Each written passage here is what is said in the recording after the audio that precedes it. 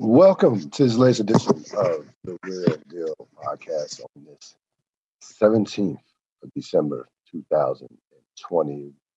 We are, less than 8 days away from Christmas. Hope everybody out there is being safe.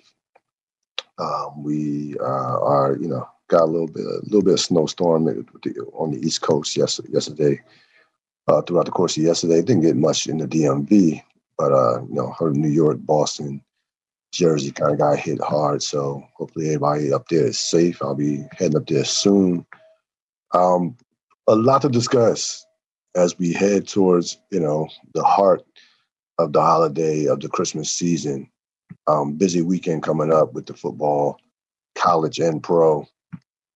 But we're going to begin with the National Football League, the NFL owners approving the formula for the 17th game of for 2021. Now, the 17th game officially has not been approved as of yet. They're going to wait. They'll wait until next year, and it will get approved.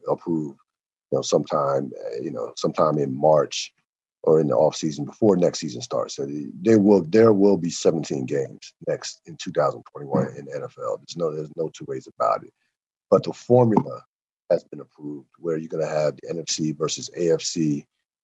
You'll probably have a situation where you have the first place teams taking on like an NFC East first place team taking on a AFC East first place team, something like that. So they ironed out all those quirks and they have that. That definitely will be a 17th game next season, because number one, I mean, how much money was lost because of the pandemic with no fans. Players, you'll hear the normal gripes and moans and complaints, but the bottom line, especially in the NFL, the players want their money. That's all there is to it. It's not 18 games, it's 17 games. So they will push back a little bit, but this is going to get passed. Remember, under the CBA, there was a window where the owners could push for a 17th game within the next. I think that window was from 2020 to 2023. So that's definitely going to happen. Come next season. PGA will not mandate vaccine players or spectators to take the vaccine, which makes sense from a standpoint that, again, regardless of what you believe in terms of the vaccine, no one should be forced to take the vaccine. And listen, I'm not, and this whole ideal that if you choose not to take the vaccine, that you're against science, is a bunch of bullshit. That's not the case. I'm not taking the vaccine anytime soon. Again, I probably, for my age group and considering, I won't be eligible for it until next summer, the way it's being rolled out. But even then, I'm going to see what it's looking like in terms of others who have taken it before me. So no one should be forced to take the vaccine. You're not pro-Trump if you choose not to take the vaccine. It's not a political thing if you choose not to take the vaccine. Similar to what we've seen it with masks, when people choosing not to wear a mask. Again, it'll be very interesting to see how many people actually take it. We've had a number of Black doctors, African American doctors, come out and say, "Hey, I'm going to take it because I want African Americans to take it, or just to show that, hey, it's safe." Okay, that's fine. More power to them. Remember, a lot of these doctors, that really don't have a choice but to take them, especially if you're on the front line. So keep that in mind as well. But again, I'm not surprised by this decision by the PGA whatsoever. And plus, with golf, you can actually social distance, unlike football, unlike basketball, even baseball to a lesser extent, hockey. There's, golf, you have to be doing something. I mean, you really have to be out there in the streets, in these streets, if you catch the COVID through playing golf. Like that's so even with spectators. I mean, the golf courses are so massive, they can spread people out. They can even have, you can have small gatherings, small crowds. It's outdoors. So golf is a sport that honestly is tailor made to be played during this pandemic more than just about, I would say more than just about any other sport. To be honest with you, to be perfect, maybe with the exception of tennis tennis indoors with no spectators. But in terms of spectators, golf is tailor made to be played during this particular time. So no surprise that, no surprise whatsoever that they are not going to make players or spectators take a vaccine.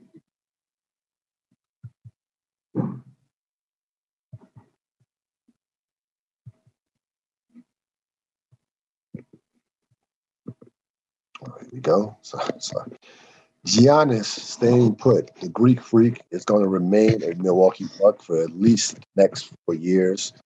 He signs a 5-year, $228 million contract. He has out after 4 years. Next 5 years because it's a contract extension. He has an out after 4 years. Makes him going to be high. He is the richest contract in NBA history. Listen, right place, right time. 2-time MVP. We know what type of player he is. Legit top 3 player without question. And so happens just he's only 26 years old. So this is, he could be a free agent again at the age of 30, and he'll probably sign another 5-year, $300 million contract. Now, the question is who will he sign that contract with? That remains to be seen. But I'll say this: I give Giannis a lot of credit. I'm not going to try to over analyze this. It's very simple. Giannis is a different type of dude from a standpoint. He was not born in America. He didn't come up in this culture where where players are bouncing from team to team. Didn't come up, he genuinely feels loyal to the Milwaukee Bucks and to that organization and to them, taking a chance on them with which will turn out to be one of the great draft signings of all time. This guy was drafted, I believe, 15th in the first round. In the first round of that 13 draft. Yeah, I think that 2000. Yeah, I think he was drafted in the 2013. In that 2013 13 draft, 13 or 14 draft. But again, one of the great steals of all time. Like no one, when he came to the league, no one could foresee that this guy would one day be an MVP and in a conversation as one of the best players in the world. I give him a lot of credit because he wants to win. He wants to win in Milwaukee. He wants and with him, if he's able to pull it off, he's able to win a championship in Milwaukee. That championship will mean, that will be like a Dirk Nowitzki type championship. That will mean, if you can win a championship in a small market, you can win a championship without having a multitude of all-stars around you. Those championships are going to count for more. This is all there is to it. Now, they still need to upgrade the talent around him. So Milwaukee, Milwaukee's still on the clock. That clock gets extended by 4 years, but they're still on the clock. And listen, he's given them an extra 4 years, 4 years to kind of build this franchise around him in regards to putting a team that can win a championship. Does he have to get better? Absolutely. But the work is not done for that franchise, adding players and adding pieces around him to win a championship and to win possibly multiple championships. You have a guy, there's no question that this guy is a generational talent. You have a guy of this magnitude, you shouldn't just win one championship. You should win multiple championships. Multiple. Now, they will go in as one of the favorites to come out the East without question. I still think, even with Drew Holiday, even with some of the moves they made, I still think a healthy Brooklyn team is better. I still think Philly probably has a higher ceiling, but we'll see if Philly can stay healthy. We don't know what's going to happen with James Harden, where he can possibly end up. And I'll tell you right now, If I'm Milwaukee, I would be on the phone with Houston like right now, saying, "Hey, Middleton, some draft picks, but let's let's have a conversation. Let's have a conversation." So, because playing with Giannis is easy. He's an easy guy to play for, to play with. Not very unselfish. He's not going to dominate the basketball. He's going to do all the little things. He's going to play defense. He's going to rebound, and doesn't need a lot. Frankly, doesn't need a lot of shots to score the basketball. People keep talking about the parts of his game that he needs to work on. Forget about the jump shot. Giannis needs just get a back to the basket game, and he will be absolutely unstoppable. Get a back to the back. He's an above average passer. He's a willing passer at that. He gets a back to the back. He gets a back to the basket game. It'd be game over. Game over. I'm not worried about his mid range. I'm not worried about his 3-point shot. This jump shot. The guy does his damage in the paint. That's where I want him, in the paint. I don't want him taking a lot of jump shots. Definitely don't want him taking 3-point shots. I know he's improved as a 3-point shooter. I know, unlike Ben Simmons up until this point, that he's a willing taker of 3-point shots. But to be honest with you, when Giannis takes 3-point shots, if I'm a defensive player, if I'm the other team, I'm just saying thank you, keep shooting, keep shooting. And as far as mid range, again, he's not a pull up jump shooter. It's not like, again, maybe he will eventually add that to his game. But to me, the immediate thing that he needs to add to his game is a back to the basket post game. He has that. They can, that will take that team to another level. Because then, you have no choice but to double team him. Again, he's a guy who's a willing passer. He's a guy that no one, can handle one-on-one in the post. With his athleticism, with his strength, he's gotten stronger over the course of his career. So everybody's focused on his jump shot. I say, I will be looking at him this season in terms of how much has he improved in terms of his post game.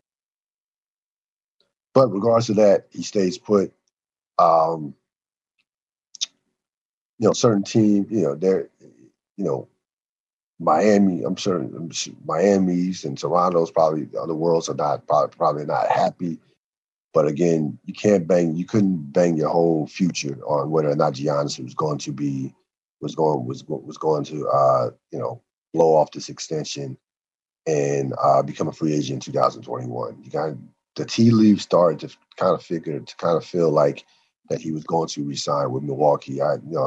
Hearing reports, hearing whispers, even within the last couple of weeks, that this was probably going to be the more likely outcome with him with Milwaukee. And listen, the situation is different from, they're talking about LeBron James' situation. Milwaukee has done a way better job in Cleveland, and they are much better. Milwaukee compared to Cleveland is not even close as far as well-run franchises. If you compare Giannis now with Milwaukee to what LeBron was with Cleveland at any time in his career, especially at the beginning of his career. I mean, some of the moves that they made and some of those teams that they put around them were a joke. I'm talking about the first iteration. I'm not talking about the Kyrie Irving, Kevin Love, Cleveland Cavaliers. I'm talking about like the Mo Williams, Delonte West, Boobie Gibson, those guys like that. Those teams, old Shaq, Ben Wallace. I mean, the list goes on and on. So that team was not well run. They did an awful job of putting pieces around LeBron, and he left. Giannis, different story. They continuously tried to add pieces. They tried, the Bledsoe trade did not work out. They didn't do a good job with not keeping Malcolm Brogdon, but they get Drew Holiday. They have shooters all around on the team. Not Brook Lopez, but Yeah, Brooke Lopez, a couple years ago. So they've done a good job. They've done a very good job at building around them. It's just a matter of, I think they need to pull the trigger on either getting James Harden or going after Bradley Beal. I think, and if you combine that and Giannis takes his game, continues to improve, which he has every year of his career, Milwaukee will be right there in terms of possibly winning a championship. Now, if all that happens and they still can't win it or get to the finals, then you need to change coaches. So if they get a Bradley Beal, if Giannis comes back a better player, and you still can't make the finals, then you need another coach. But overall, I think it's great for the NBA. To be honest with you, small market. It's a great story. It's a guy who has a connection to the franchise, a connection to the community, to the fan base. And the big winners of this are the Milwaukee fans. And good for you. You can root. The NBA. Listen, it's no secret that the NBA has become a rooting for the players versus rooting for the teams. That's unless you're a fossil like myself, where you grew up as a Laker fan and you have been a Laker fan throughout all the through thick and thin. And there's there's been a couple of thin gaps of the Lakers during the last 30 plus years. Not that many, but a couple. But for the most part, in 2020, fans root for the player, the individual player, not the Miami Heat. They're rooting for LeBron James and Dwayne Wade's, or and what have you, rooting for Joel Embiid's and Ben Simmons's. But excellent for the Bucks, great for the NBA. We will see what happens as the season inches closer.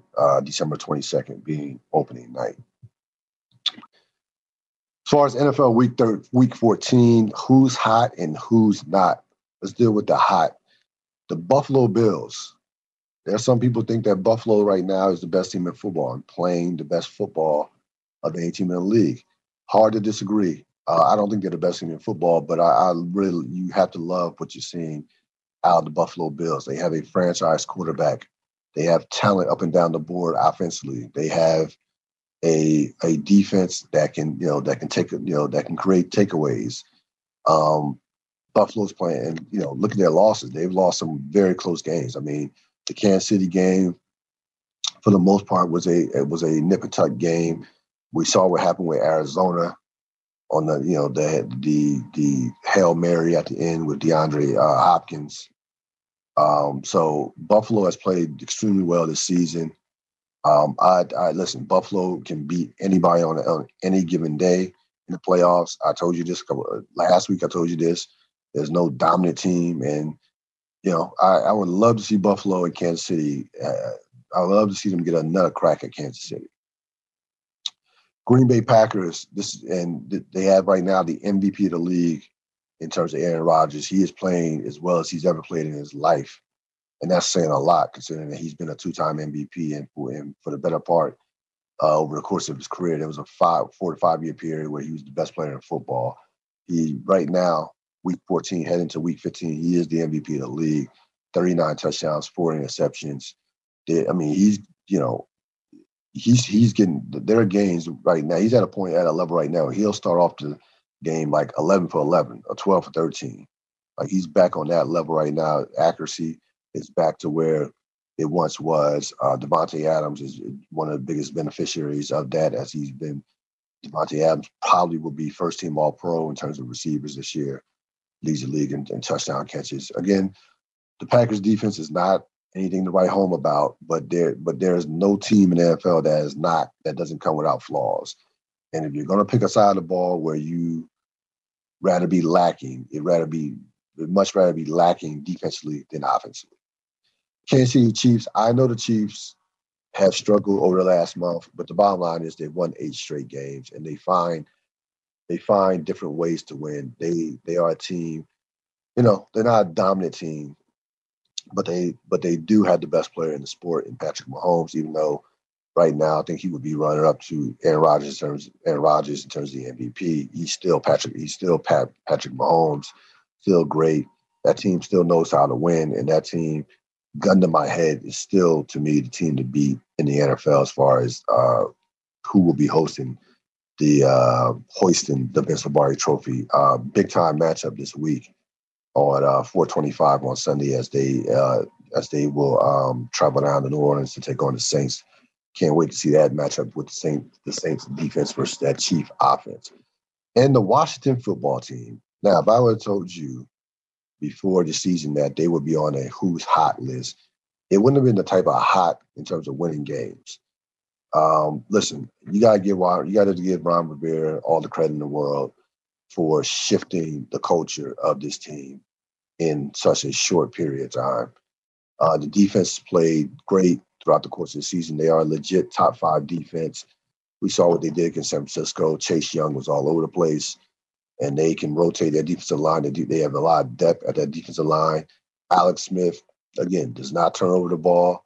He's not going to beat you by himself. He's not going to beat you with his legs anymore. He's not that player. But what he does do is, of course, knows how to manage a game and does not turn over the ball. So a lot of great karma with this Washington team. They have a big time matchup against the Seattle Seahawks this week. Looking forward to that. And right now they stand at top the NFC East division. And listen, a lot of football to be played. 3 games left. But you have to like the chances of this team to possibly get to the playoffs. And again, remember, before the season, they were in contention to be one of the worst football teams in the NFL. Like, people were talking about them about possibly what would happen if they ended up getting the number 1 pick. They were in that conversation amongst the teams that could be a candidate to get the number 1 pick. Again, culture. And again, Ron Rivera deserves all the credit in the world. He should get some consideration for Coach of the Year. Probably won't win it. I'd probably go to McDermott for Buffalo or Flores possibly for Miami. But the job that Rivera, you have to, again, unless you root for this team, you live in this town, you have no idea how bad this culture is or was before Rivera got here, how toxic it was. And again, to turn it around in seemingly just 1 year is remarkable. And again, it's not. Listen, you can talk all you want about the division. Forget about the division. We know the division is bad, but I'm just looking at how they're playing football. They're not beating themselves. Defense has developed somewhat ahead of schedule. And we know they have some limitations offensively. They don't have great personnel offensively. They have one guy offensively that scares you in terms of Terry McLaurin. That's it offensively. The offensive line is not what it once was. The run, Gibson's is a nice back. He's not an elite back, and he's a nice back. So they're doing this with defense and culture. Who's not? The Steelers. Kind of been an overreaction about the Steelers. The Steelers, listen, the Steelers were not going to go undefeated. They lost 2 straight, but everybody needs to calm down. The Steelers are still a Super Bowl contending team. Make no mistake about it. They can right this ship and get themselves back into form before the playoffs start. And remember, home field advantage does not mean, now you want the bye week. Of course you want the bye week. Absolutely. You get an extra week of rest. So that does mean something. But, it's going to be, regardless of who has home field and who doesn't, who has the number 1 seed and who doesn't, the road is going to be difficult. And it's going to be a different type of road anyway because of COVID. That's all there is to it. I'm not off the Steelers bandwagon. I'm not surprised that people are jumping off the Steelers bandwagon because that's what we do in sports. We overreact to every recent game or every recent moment. Now we know what the issues are with the Steelers. They're nicked up on defense. Bud Dupree, that is a devastating injury. that he suffered, a couple weeks back against Baltimore. We know they cannot run the ball right now. That can be fixed. The running game can be fixed, and their defense is good enough where they have enough talent to overcome the loss of Bud Dupree, who's a tremendous player. Do not discount the Steelers. If you discount the Steelers, you're making a big mistake.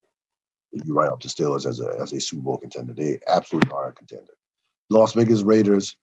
The Raiders have had some just off the charts wins. I mean, the Raiders have beaten the Saints and beaten the Chiefs, but they've had some horrible losses. So the Raiders are one of these Jekyll and Hyde teams. We know they have a lot of talent offensively. Don't necessarily trust it. We, of course, don't trust their defense. But they're not playing well right now. And of course, the coldest team and I don't mean that in a good way, the New York Football Jets, who are going to go 0-16 and will be atop the Trevor Lawrence sweepstakes. How about if you're Trevor Lawrence right now? Like, if you're Trevor Lawrence, you better savor every moment in this pandemic college football season, because you're headed to the Jets. You are headed Jets, Jets. You are headed to the New York Football Jets. They're going to cut Darnold or make him a backup, whatever. They'll probably get rid of him. I don't know. But it's saying that, by the way, it's absolute no-brainer. Trevor Lawrence is a franchise caliber quarterback in terms of his skill set, his potential. So that's a no-brainer. You absolutely draft him. You don't even think twice about Darnold. Cut your losses and keep it moving. But man, you talk about a shitty culture. I mean, the Jets, my goodness. That franchise is the epitome of can't get right. And if I was Trevor Lawrence's people, I would definitely consider holding out, I can't blame Trevor Lawrence if he pulls a Eli Manning. I would not want to go to that franchise. I'll tell you right now.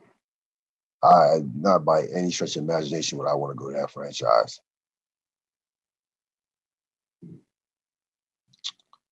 One other note about the NFL, of course, you had a classic game Monday night, Browns, Baltimore. Baltimore seems to have a second life, and they're probably going to make the playoffs. Cleveland, give Cleveland credit. Mayfield has played well this season, especially in the last 5 or 6 weeks. I think that, we talk about culture. That Cleveland's doing it the right way by not forcing Mayfield to be the guy to carry them. They had the excellent offensive line, 2 excellent running backs, so they're doing it the right way from that standpoint. As far as Baltimore goes, I don't know what to make of the Lamar Jackson, alleged cramp break. He leaves the field for like 5 to 7 minutes, and it almost cost him the game. To be honest with you, he comes back just as McSorley hurts his knee. Now, he says that he was getting IVs. There are other guys. Joe Thomas has some comments. Joe Thomas, of course, the former great Cleveland offensive tackle, basically said that it doesn't take that long to get IVs. You can get IVs on the sideline. So what happens is you get conspiracy theories. Was he taking the shit? Was he really hurt? A bunch of shit right now that's neither here nor there because they won the game, but certainly not a good look if you're Lamar Jackson to leave the game, go in the locker room, and not having been some type of injury. So again, I'm sure it will come out eventually, but that's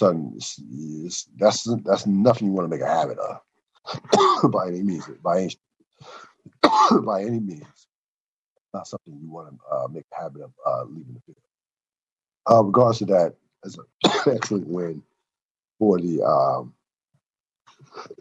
for the Baltimore Ravens. Now again, neither defense could stop. Neither defense had a chance in that game. Quarterbacks just went down the field at will, especially in the fourth quarter. Um, Listen, I think if you're Baltimore and you have Lamar Jackson, just I think you just let Lamar just do Lamar.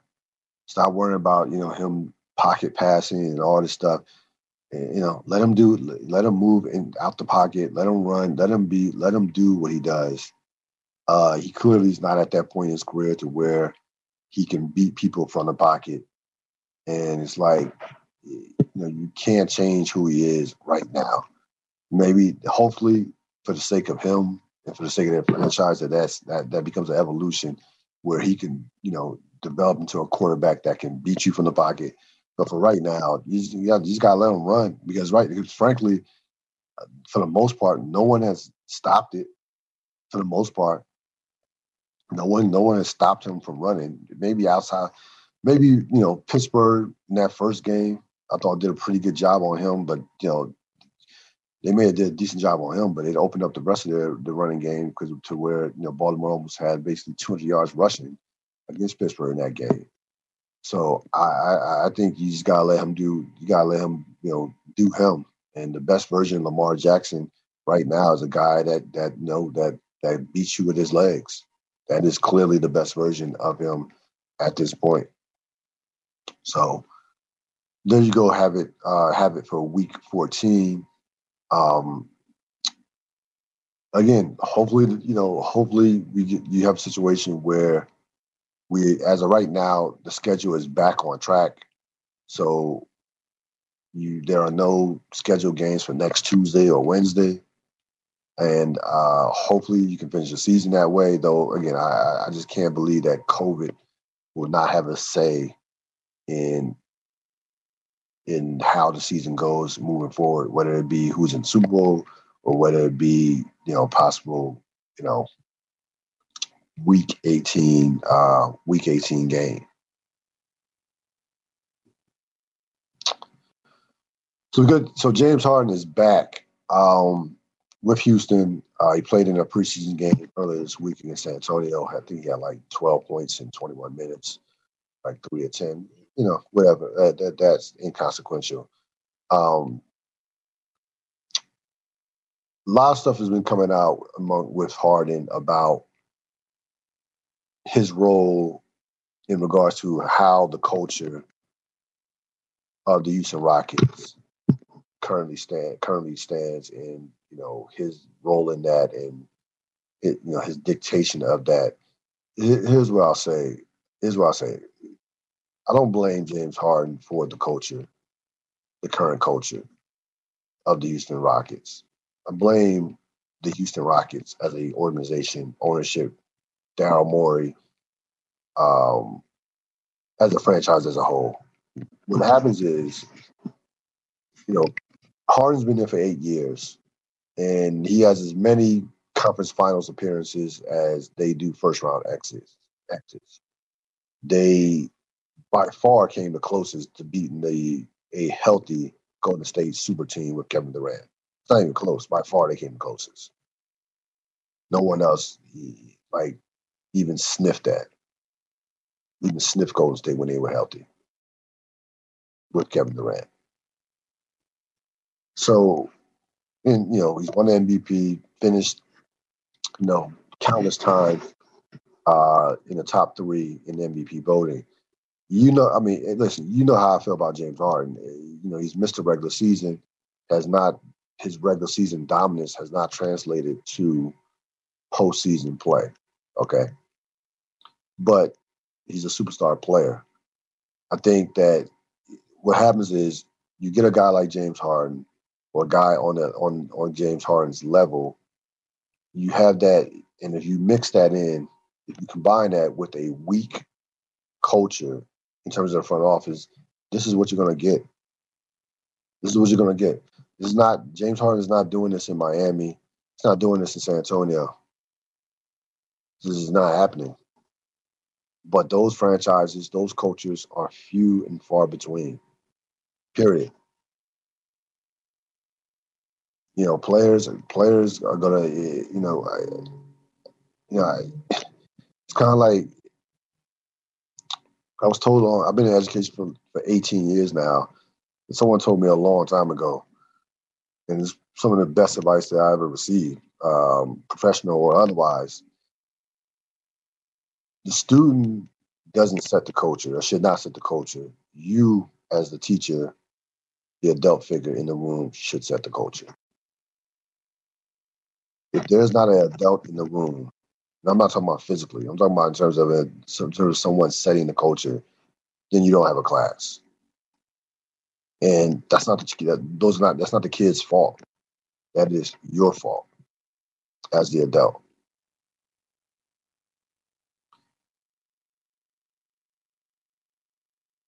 And listen, I don't want to. And again, I don't want to hear about Russell Westbrook in terms of allegedly being appalled by this. He did the same thing in Oakland. He did about 85% or close to 90% of what James Harden has done in Houston. He did in OKC. Own parking spot, dictating practice schedules, dictating when the team playing flies, dictating the music in the locker room, all that shit. Dictating something what the team ate in terms of some, the meals within the locker room, shit like that. All that shit. Yeah, now, was Russell Westbrook late? No. Is Russell Westbrook out in these streets in the clubs? Probably no. He's a family man. So he's definitely not giving another grown man $300,000. That's definitely not happening with Westbrook. But I don't want to hear about this. This is the reason why he left and the coach. No, he left because he wanted to play. He didn't want to play second fiddle to James Harden on the basketball court. It had nothing to do with the culture of that team. Yeah, but Westbrook knew what it was before he got there, because trust me, it's been like that for the better part since Harden got to Houston. And Westbrook, being a star, knows how all stars and those MVPs get treated, because he got treated the same way, in OKC.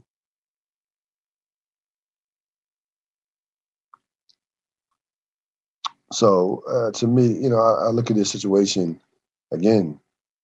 A player, these guys, will take advantage, are going to take advantage of bad cultures or media or suspect cultures. That's all there is to it.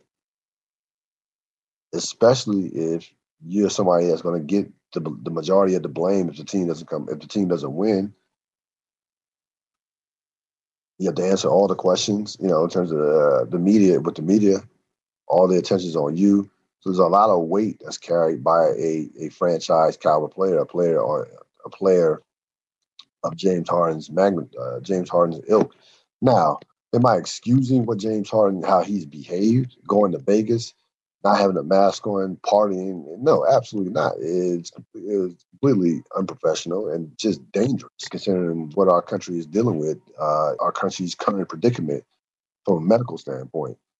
But as far as some of the things that he's been doing in Houston for 8 years, he's been doing it for the better part of 8 years. It's not new here. Nothing new under the sun.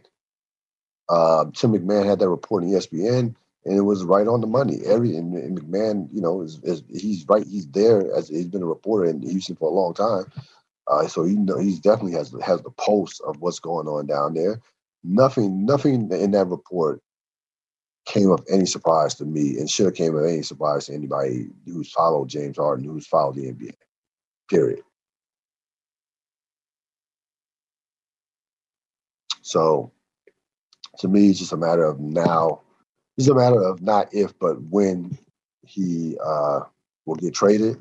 If you're Houston, you get the best deal possible. Period. Just get the best deal. Don't even worry about where he wants to go. Your job is to get the best deal possible for your franchise moving forward.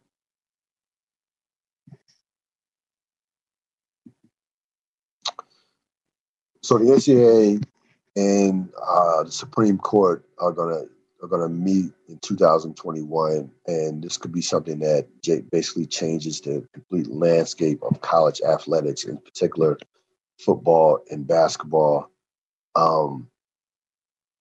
The NCAA is holding on to dear life as far as wanting to keep players completely as amateurs. And what's happening, and the smart thing for the NCAA to do would be to cut a deal with the players and say, you know what, we've gotten fat off these players for years, gotten rich, wealthy off these players for years upon years, and just recognize that time is done. In particular with basketball, football has a bit of a stranglehold because you can't turn pro if you're a high school phenom, no matter even if you're physically strong enough or big enough to play in the NFL. It's just not, it's just not going to happen from a physical standpoint. More than likely, not going to happen in terms of coming out after a freshman year, or coming directly from high school. So football, if you're a football player, come out, you're at a disadvantage. You have to wait 2 to 3 years before you could make some serious money. Basketball players, the McDonald's All-American who has pro talent coming out of high school, that guy, or the one and done guy, that guy does not need the NCAA right now. That guy can go make money in the G League, or even better yet, can go overseas and be a millionaire. Does not need college basketball. And the sooner the NCAA recognizes this, the better off they will be as an entity. Because what's happening, and you're seeing this throughout life and corporations, and throughout, especially in the music industry, and especially in the industry that I'm in terms of content creator.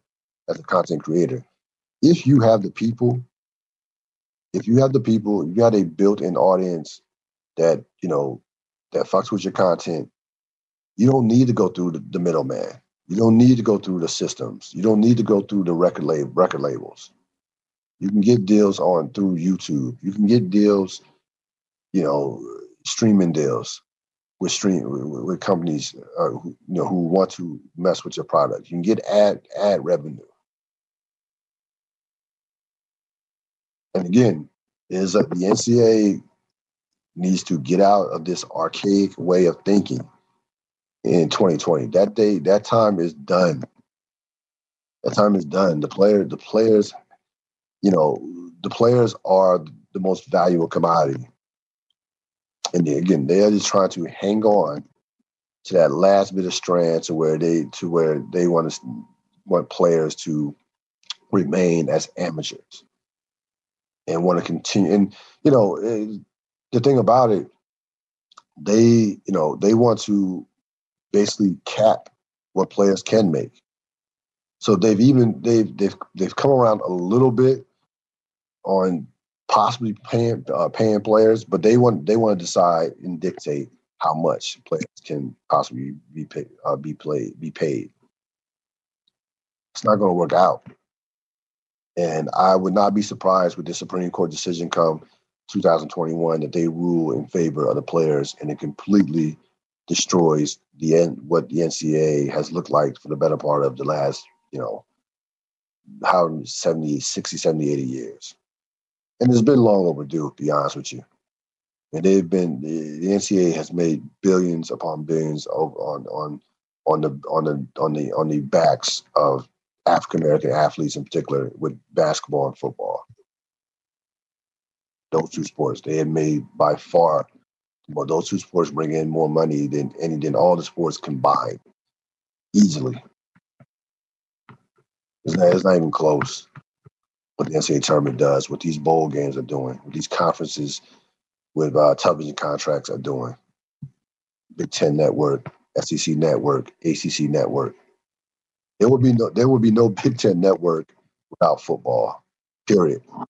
You wouldn't have these networks without football. And 70% of the players that play football are African American. So a reckoning is coming with the NCAA. Is all there is to it. You already have individual states who are getting ready for it as well, in terms of coming up with different ways that they can pay players, because they see the future. They see the future. They see where this thing is going. If you if you're smart, if you're a university, you're the NCAA, then why not have a guy like Trevor Lawrence have his own, offer him like $2 million a year? You know what I'm saying? Like, to me, if the NCAA actually shared with the players, the sport would become even bigger. It would become even bigger. Like, it would make even more money. That money that they would share with the players, that money would get recouped easily. If you just admit to being what we all know it is big time, it's professional sports. It's not the amateur part of NCAA ended a long time ago. So that idea of amateurism, now all it is an idea. This is big money sports.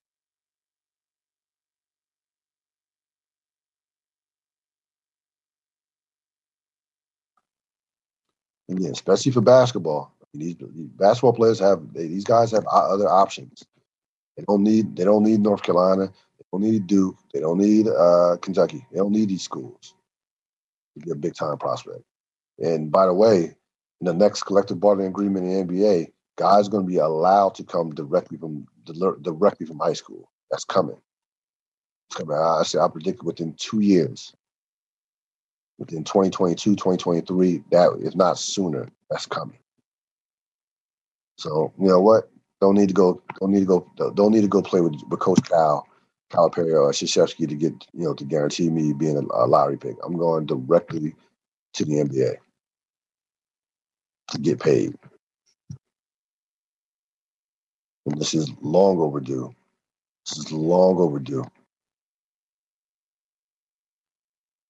Change is coming in the NCAA.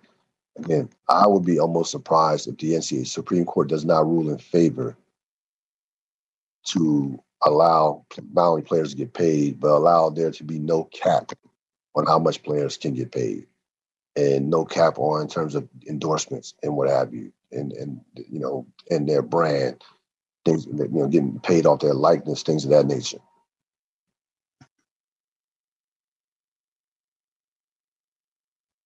And that is where the world is. That is where the world is right now. If you have content and people are willing to pay to hear your content, to see your content, you don't need corporations at all to put you on. Now you can use corporations as partners in terms of as a partnership. Like we're partnering. A perfect example, comedy special. I haven't watched it yet, but Andrew Schultz is dropping a comedy special on Netflix. Andrew Schultz doesn't need Netflix. That's a partnership from the standpoint of I'm not, I don't need you. He has YouTube. He has, he has his own. He has his own brand. He has his own, studio that he records out of.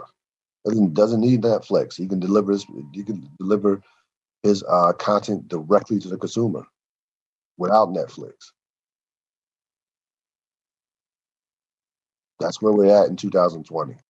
It is about the talent more than it's about the talent more than it has been ever before in entertainment, in sports, in any walk of life, to be honest with you.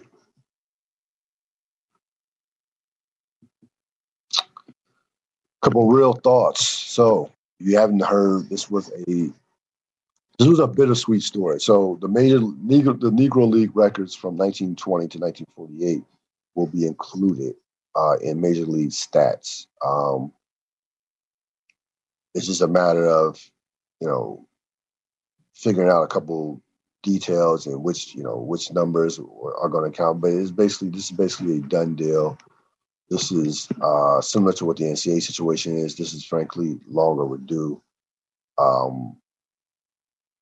I encourage you to do research on the Negro Leagues. These were some of the greatest baseball players of all time.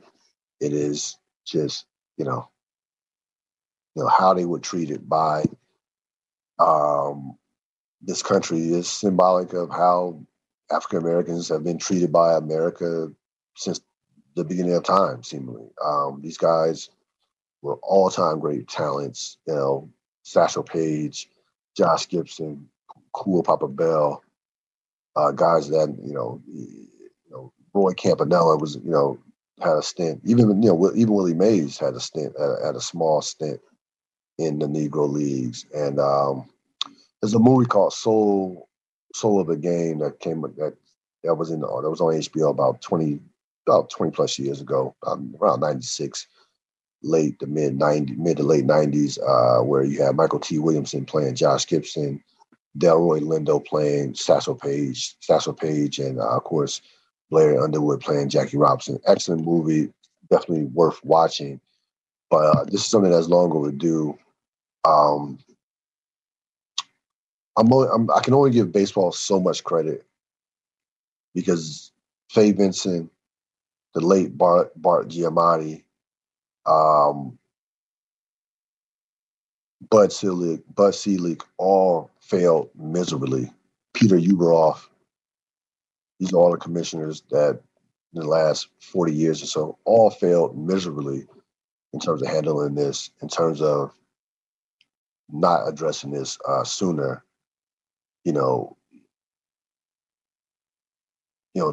history of baseball cannot be written without African Americans and the African American contributions to the sport of baseball. Some of the greatest players in the history of the sport are African American players, period. And it doesn't, like, the fact that I think, the fact that there's not that the percentage of African Americans in baseball, that doesn't bother me as much as it bothers others, because I just don't think that our kids growing up in 2020 have an interest in baseball. They just don't. I don't know. I don't think baseball can frankly do anything about that. The game is too slow. We live in a microwave generation. People in general want things fast, quick. That's not baseball. Baseball is like cognac. You want to sip on it. It's not Gatorade. It's cognac. But it's unfortunate that a lot of these guys, mostly I would say all of these guys, maybe with the exception of Willie Mays, and maybe a couple other guys. I know Buck O'Neil died, back in 2006. He was like 94. But most of these guys won't, are not around to even get this acknowledgement, which is to me just a major disgrace and really a black eye on baseball.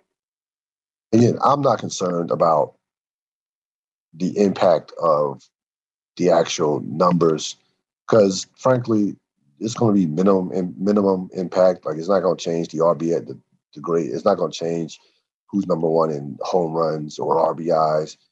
You might have single season batting average that might be adjusted. They said Willie Mays is going to have like 17 extra hits, which is not going to make a difference as far as his standing in terms of all-time hits leader. So it's not even about the stats per se, or the impact that this has on the stats. It's about the fact that for the better part, up until this point, I can make a case that, there was a time when when Americans looked upon African Americans as 3/5 a person. It's not a big difference with baseball, to be honest with you. Looking at African Americans as 3/5 a baseball player. Yeah, I can definitely make that comparison, considering that these guys' records did not count as major league stats, and the Negro Leagues have been up until this point has been basically an afterthought. So, it's one of those things, I'm very careful in 2020 about when a corporation finally comes around to saying, "Hey, we do respect African Americans," or they put out this messaging about, yeah, Black Lives Matter and you know, no justice, no peace. I'm very, I want to see. I need to see more. I need to see, I want to see some. I want to see some CEOs and some owners in those corporations. Baseball, I don't know what else baseball could do. To be honest with you, to make me think that this is not pandering, but it certainly didn't help that it took this long for it to occur. It should have happened years ago. It should have happened 40, 50, 60 years ago, easily. 30, at least 30 years ago. So hats off to these, to a lot of those guys, to all those guys who, paved the way for African Americans to play in the major leagues, paved the way for Jackie Robinson, paved the way for Larry Doby's. So, again, do your research. I definitely encourage you to do your research on the Negro Leagues, and it was just, some of the greatest baseball players in the history of the sport. One last real thought. I don't know if you heard it, but Tom Cruise spazzed out on his crew, who is currently shooting the newest Mission Impossible. I think it's Mission Impossible 7 out in London, for not following COVID protocols. Cruise, now again, we know Tom Cruise is not only the star; he's the producer. He puts money in. He's producer. He writes for these movies. Mission Impossibles are his baby, and rightfully so. Listen, there have been 2 previous times where they had to shut down production because a couple of people had tested positive for COVID. He apparently was at his wit's end, and he just let the crew, let everybody who was within the earshot, just let them have it. Let them have it. Now, listen, I can't blame him, because not only you're trying to get the movie done, you don't want to be responsible for anybody getting sick. You don't want that on you. You don't want that anywhere near your name. If you're Tom Cruise. And Tom Cruise, you can say what you want about him jumping on the couch and Scientology, all that stuff, and all that off the field stuff or off camera stuff. But his reputation as an actor, producer, is one of the biggest names in the history of Hollywood, and one of the most respected names in the business. So he's protecting people, and he's protecting his name. There's all there is to it. And I can't knock a dude for fighting to keep other people safe. I just can't. So that seemed, a lot of people are making a big deal over that, mainly because the audio came out. And again, I thought, he yelled, he cursed. But again, through the yelling, you gotta sift through the yelling, sift through the curse words. He made valid points. Like, all his points were very valid in terms of what he was saying. And, in terms of what he did. And I didn't think that he was playing. He was playing tough guy and playing or being a bully. I think he was genuinely like, yo, stop fucking around. And, like, you can't follow these procedures or COVID protocols, and you're done. You're out. It's just that simple. It's just that simple. So, certainly did not have a major problem with that. I was wholehearted, 100% agree with his stance in terms of that. That's going to wrap it up for this latest edition of the Real Deal Podcast. For my Wire audience, we are coming back with a Wire episode. We're going to wrap up season 3 finale on Saturday. So stay tuned for that. Didn't do an episode last week, but apologize for that. We're coming back this week, coming back strong, along with the one and only Robert Sapp. Have a safe rest of the evening. I will see you next time on this latest edition of the Real Deal Podcast. As always, subscribe to my YouTube channel. Subscribe, comment, spread the word. Appreciate your support. I'm out.